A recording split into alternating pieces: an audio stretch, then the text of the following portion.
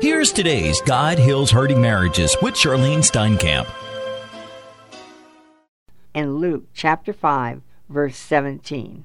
One day, as Jesus was teaching, Pharisees and teachers of the law who had come from every village of Galilee and from Judea and Jerusalem were sitting there, and the power of the Lord was present for him to heal the sick.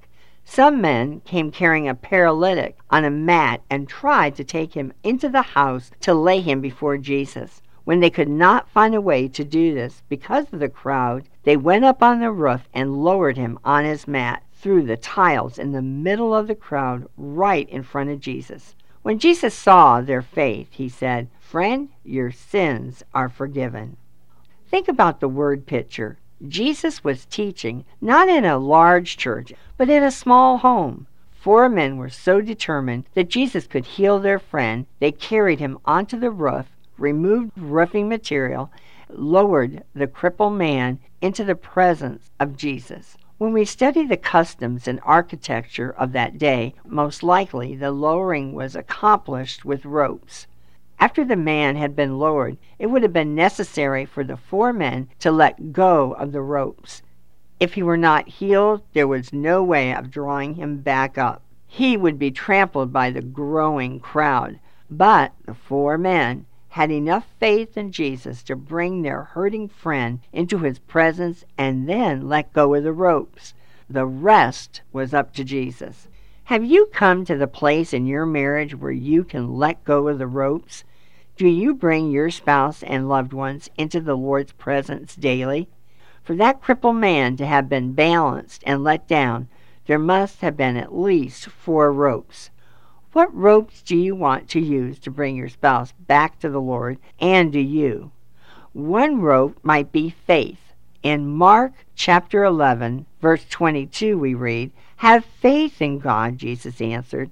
"Therefore I tell you, whatever you ask for in prayer, believe that you've received it, and it will be yours." Another rope should be prayer. Believe in the power of prayer. Prayer can move mountains of circumstances, can heal the sick, and touch your spouse.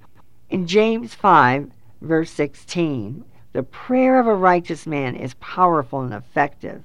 My brothers, if one of you should wander from the truth and someone should bring him back, remember this. Whoever turns a sinner from the error of his way will save him from death and cover over a multitude of sins.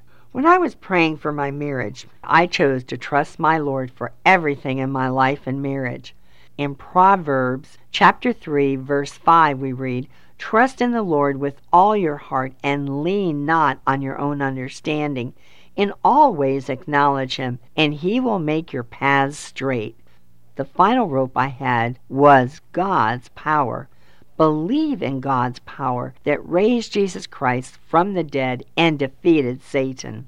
We read in Ephesians chapter 3, verse 20, "Now to him who is able to do immeasurably more than all we ask or imagine, according to his power that is at work within us."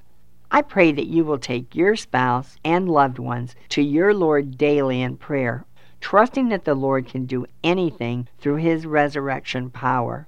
Don't have ropes of fear, unbelief, hopelessness, and doubt. Let go of the ropes and leave the results up to your Lord Jesus Christ. God heals hurting marriages. You've been listening to God Heals Hurting Marriages with Charlene Steinkamp. You can write the Steinkamps at P.O. Box 10548, Pompano Beach, Florida, 33061. The Steinkamps also invite you to visit their website at rejoiceministries.org.